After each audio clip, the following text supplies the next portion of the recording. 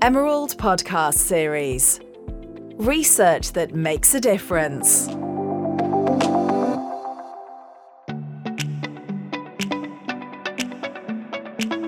Welcome to the Emerald Podcast Series. On this episode, we are asking what is social care research and why is it important? My guests today are Luke Geoghegan, Head of Policy and Research at the British Association of Social Workers, and Leanne Fenge, Professor of Social Care in the Faculty of Health and Social Sciences at Bournemouth University.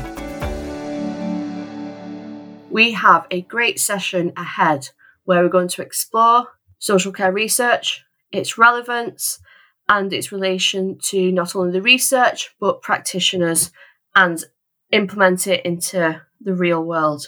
So thank you both for joining me today. I really appreciate your time. I'm just going to jump straight in, and Leanne, I'm going to take this to you first, but do you want to explain to me what are the constituent features of social care work practice?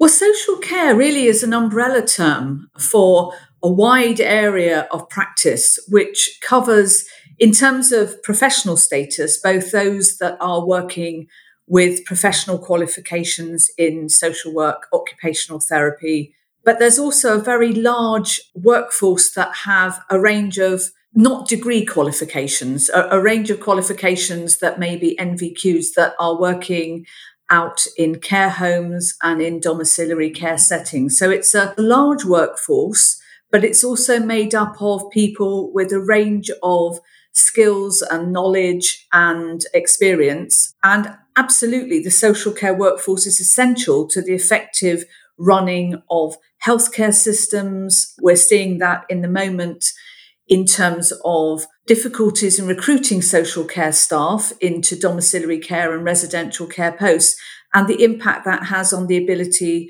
of hospitals to safely discharge people back into the community. But also in terms of the qualified workforce, we have both adults and children's social workers that come from a variety of specialisms, and of course our occupational therapy colleagues as well.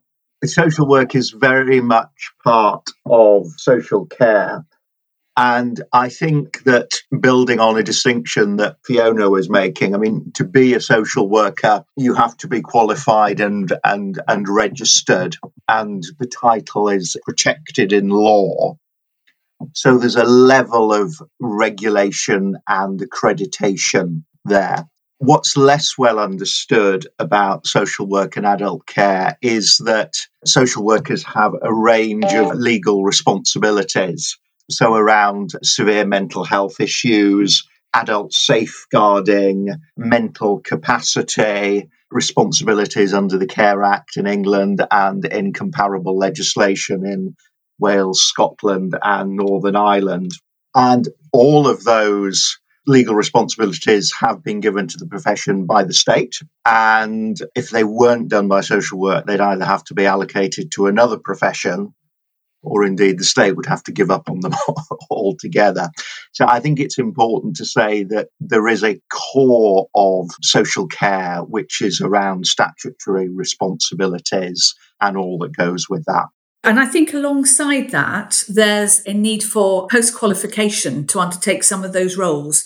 So, for example, the approved mental health practice course that you would need to take post-qualification, post your degree, which is open not just to social work, but to other qualified professionals, to enable them to work within fields of mental health, but also the mental capacity and best interest assessor training, alongside things like practice education and leadership qualifications. So I think there's probably a more established career pathway and specialisms available to social workers than obviously there would be to the not professionally qualified workers within social care. And that's also built into the registration process, where we are required to complete a sort of an annual CPD portfolio to update our registration on a yearly basis. Absolutely. And I would then, go on to argue that if we think about the relationship between theory and practice and the implications of that for adult social care, I would say, and I don't know whether you agree with this, Leanne, is that yes, there is a place for blue sky research thinking and theoretical research thinking. Of course there is. But certainly, from my perspective as a social worker, right, social work is an applied discipline. So social work research around adult social care has really got to address those issues of application for the practitioner. And what Mike Fisher says in a line which I rather like is that what practitioners don't want is analysis that stops short at analysis. What practitioners want is, what are the implications of this for what I do in the day job? Does that resonate with you? Yes, I would agree with that. And I think there is a gap at the moment, I think, in terms of social care research, which actually engages with the voices and experiences of practitioners as co-researchers, and the notion of research which is rooted in practice issues that has a practitioner lens. And I think that goes hand in hand with the voices of citizens and service users in research. So there sometimes is a disjoint, I think, between academic research, which, as you say, can sometimes fall short of the practical application, but also perhaps the need to work more in partnership with practitioners and organisations to be co-developing, co-producing research which is meaningful for practice and can have a real impact on frontline practice and hopefully policy. I would totally agree with that. The terminology varies, doesn't it, with lived experience, experts by experience. But we must always remember that the purpose of adult social care is to serve the end user. So if the research doesn't meet their needs, doesn't hear their voices, doesn't incorporate them in the research process, there need to be exceptionally good reasons for that. And exceptionally good reasons do not include things like it was too difficult or it was too expensive or whatever. And again, back to this idea of, social work being an applied discipline, right? How can you do social work research without involving practitioners who are actually delivering the service on the ground? But I think we're probably already kind of anticipating some of the conversation about co-production. So maybe go back to Fiona on that one.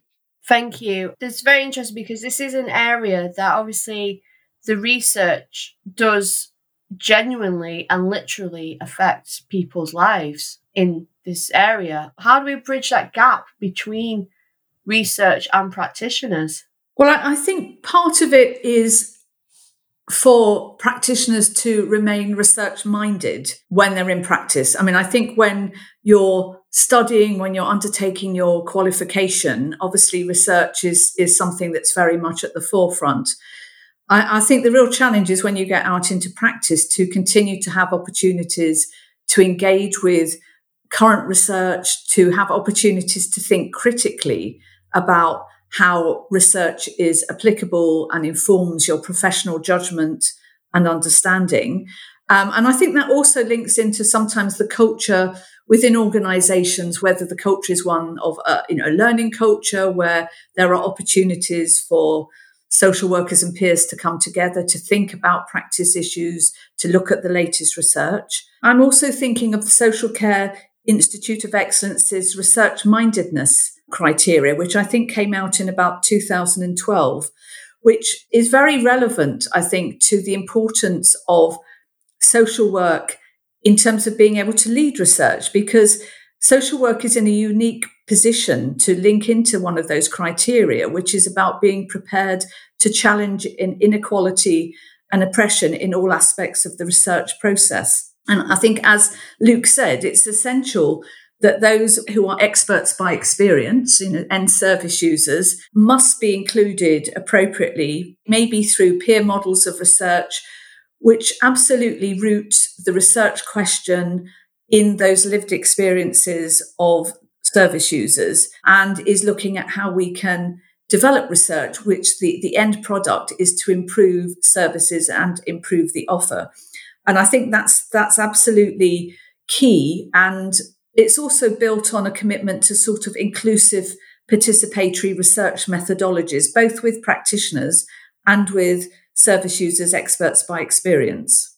I would certainly agree with all of that, Leanne. I suppose I would also say that bridges need to be built from both ends and meet in the middle. And from the research community perspective, when I was in practice, which, wasn't so long ago, I would read research pieces and think, what do I do differently on Monday as a result of this? And to my mind, too much research didn't answer that question. It gave me no clue as to what I should do differently on Monday. So I think there needs to be that focus on social work as an applied discipline. I would also say that, and this is, quote from Mike Shemmings, which I like very much, which is too much social work research is unread because it is unreadable. And you get this extraordinary density of text, which really, I read a lot of stuff, and I'm thinking, this is so hard to get through. So there's an issue, I think, about ensuring that research is relevant and accessible. And I think if it were, it would be easier to be research-minded and for organisations to become, genuine learning organisations. I also have to say that I'm hugely optimistic about the future of research, because I see more and more research coming out which is relevant, applied, well-written, clear. And I think that's a trend that, looking back over the last 20 years, has got stronger and stronger. And I think that's terrific. I agree, Luke. And I think a key challenge, therefore, for academics like myself is really to think about how we create impact from our research and how we make it meaningful, how we communicate it in a meaningful way. And I think in many ways, that's about moving beyond academic papers as the gold standard way of disseminating impact.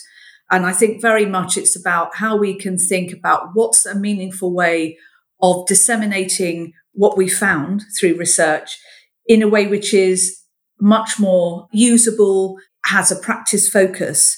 And I'm thinking of projects that I've been involved more recently where the end result has been the translation of research into practitioner toolkits, for example, mental capacity toolkit or practice guidance, which may include film, it may include talking heads, it may include podcasts, for example. But I think we have to be far more creative in terms of how we communicate outputs from research that actually engage with the audience that we're trying to reach and is meaningful for that audience.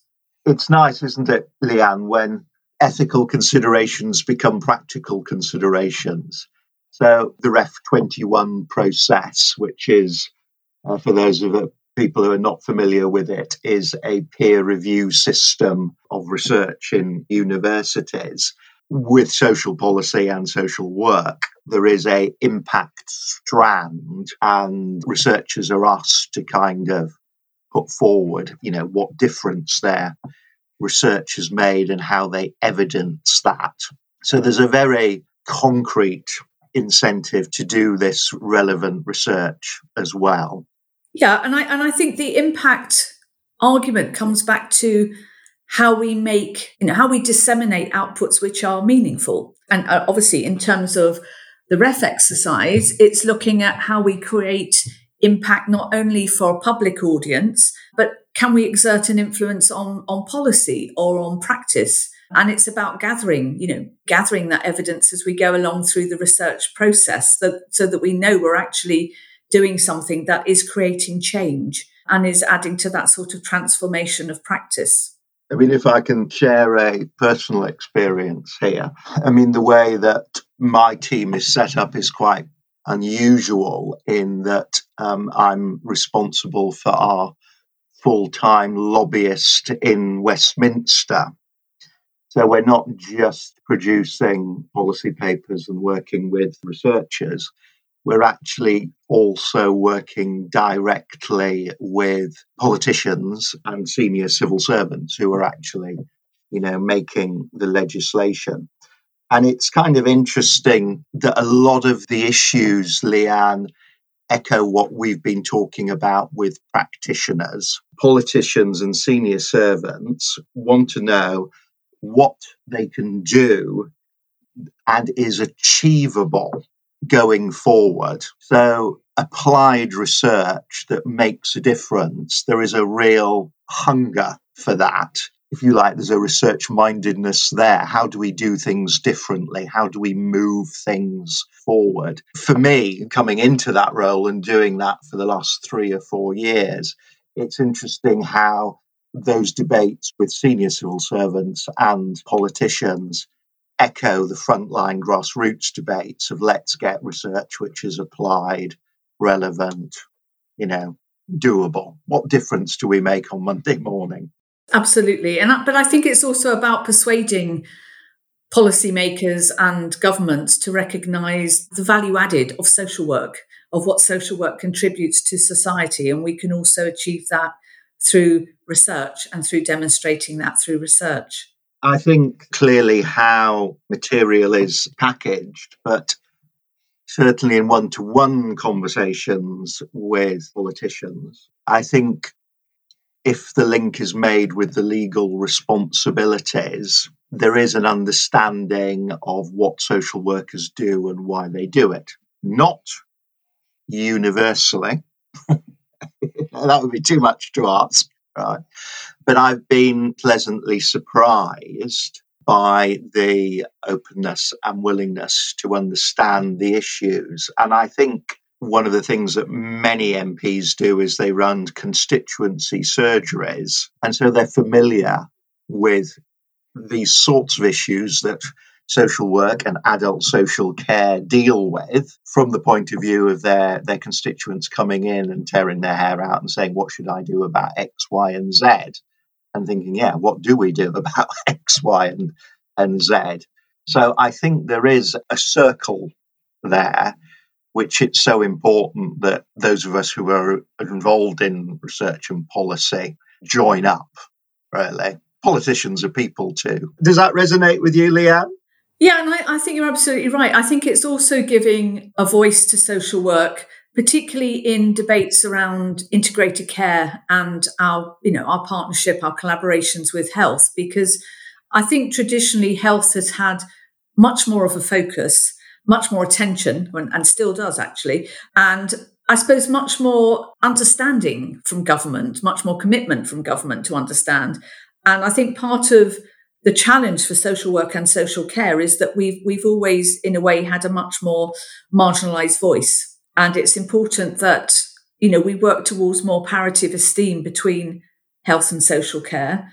And I think by raising that voice, by demonstrating the worth of what social work does and how we contribute to society in general, but it also in terms of keeping healthcare systems functioning effectively, it's important that policymakers and government recognise the value of what social work is, but also the way I think that traditionally health and social care have been treated differently. And if we think of wider social care, different pay scales, definitely different public perceptions of social care, social work and health. We've got different qualification levels, different career opportunities, and different research cultures. So there's always been in health a far more developed culture of research. And in health services, research is viewed very much as a core function, which is planned through their research and development teams and supported by organisational approaches to research capacity development. And I don't think we've had the same structures, certainly within local authorities or in the wider social care system.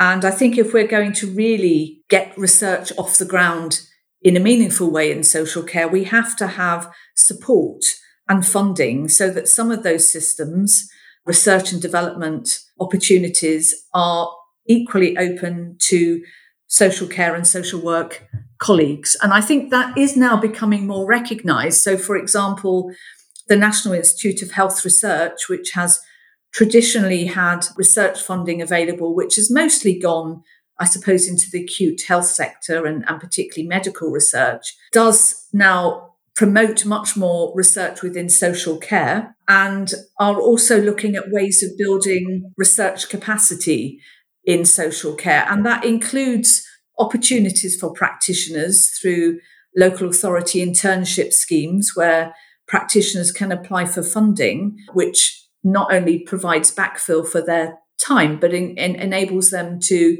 undertake a piece of research, access some learning, maybe a unit of learning from a university, and to be supported through that, to sort of pre-doctoral research opportunities and indeed fully funded PhD studentships. And I think at the moment it's part of a need to create a culture change in social care and social work to become aware that those opportunities are available and I think are part of the arsenal in terms of trying to develop that research capacity within social care so that the voice is heard as equally as health voice. Yes, I would agree with all that. I would add, there's a huge amount of ballast in the medical profession. So I remember going on a holiday with a couple who were both doctors. And when we got to the check-in desk, they were offered an upgrade to first class and we weren't. And that sort of said it all, really. But I kind of think that there is also a reality, which is that lots of people in our society will get to the end of life without using social work services. And it's very difficult to think of anybody who gets to the end of life without using some form of, health provision, almost invariably from the NHS. So there will always, I think, need to be that funding and research around what is a universal provision of healthcare. But I think what there is a growing realization that adult social care is part of healthcare and that you can't actually make those hard and fast decisions. And as we're an aging society, more and more people have that experience of how the two are joined together. And Peter Beresford tells this lovely story about a senior policymaker who's been working in healthcare and social care. And then his mum is very vulnerable and frail. And he realises in a lived experience kind of way that the two services aren't actually joined up. And what should he do about it as a policymaker? So I think there's that growing realization reflected in all sorts of ways, the Department of Health and Social Care, NIHR funding by independent research organisations such as the Health Foundation and so on. So I think, again, I am optimistic that, adult social care and the research that supports that is increasingly recognised and central to the whole of that aspect of health and care. Yeah, I agree. And I think the whole move towards integrated care systems moves that agenda along further. So not only are, social workers working alongside healthcare colleagues, sometimes in quite sort of shared, blurred roles in terms of supporting the well-being of individuals in communities, But I think that also opens up opportunities for integrated research and valuing, therefore, the voice and the experiences of social workers and occupational therapy and the wider social care system to keeping communities healthy and supporting the wider well-being of communities. Fiona, we've sort of been talking and you've covered so much there of the real important factors that you've highlighted are that between research going on in institutions and universities and people sort of on the ground, if you will, doing the practical side, you're right, they both do need to meet in the middle to bridge that gap of making this research, as you say, accessible, useful, disseminating it in a way that people can make use of it, rather than just, having it as quite a hefty academic article, which it says a lot, but doesn't say a lot either, if you know what I mean. And that's where sort of the importance of the research in this field can influence public policy. And having the policymakers pick up this research and said that's what can change. That's what will change what you do when you go back to work on a Monday. And then that, in effect, can change people's lives for the better. It's just a very big area. I'm happy to hear that the gaps are sort of slowly being bridged. And that has been the trend, and that's going to be the continuing trend, and sort of the integration between healthcare and social care, and how health, seems to get a bit more attention and funding and policy and change and everything. But they're so intertwined that they both need to be getting that same level of attention. We've covered a lot there, which was great. Thank you. Thank you. And I think ultimately, at the end of the day, it is about visibility. And I think it's about the visibility of the voice of social work, but also the visibility of the voice of experts by experience. And I think that's the real strength that social work can bring into research. It is that focus that we have on strengths-based approaches, on working with people in partnership. And certainly, I think this focus on research in working in meaningful ways with experts by experience. So that's not just inviting someone into a consultation or having the tokenistic expert in the room. But this is really thinking about, from the get-go, from the essence of an idea about research, how we work collaboratively with experts by experience to develop that research in a way that's meaningful for them and their lives, but also can involve, as far as possible, those experts by experience as co-researchers, as peer researchers,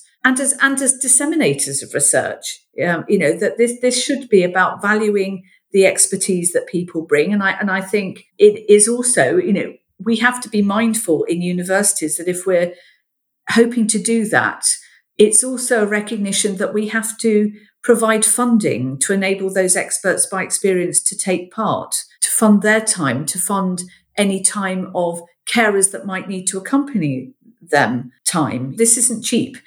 So we do need proper investment for research to happen that can be inclusive of all those voices that should be there around the table. Part of that inclusivity is how we communicate. And I think that, all professions have jargon, don't they? I remember somebody in property talking to me about easements, and I had no idea what he was talking about. I think once you get service users involved, they're great because they say, well, what are you talking about? What does that mean?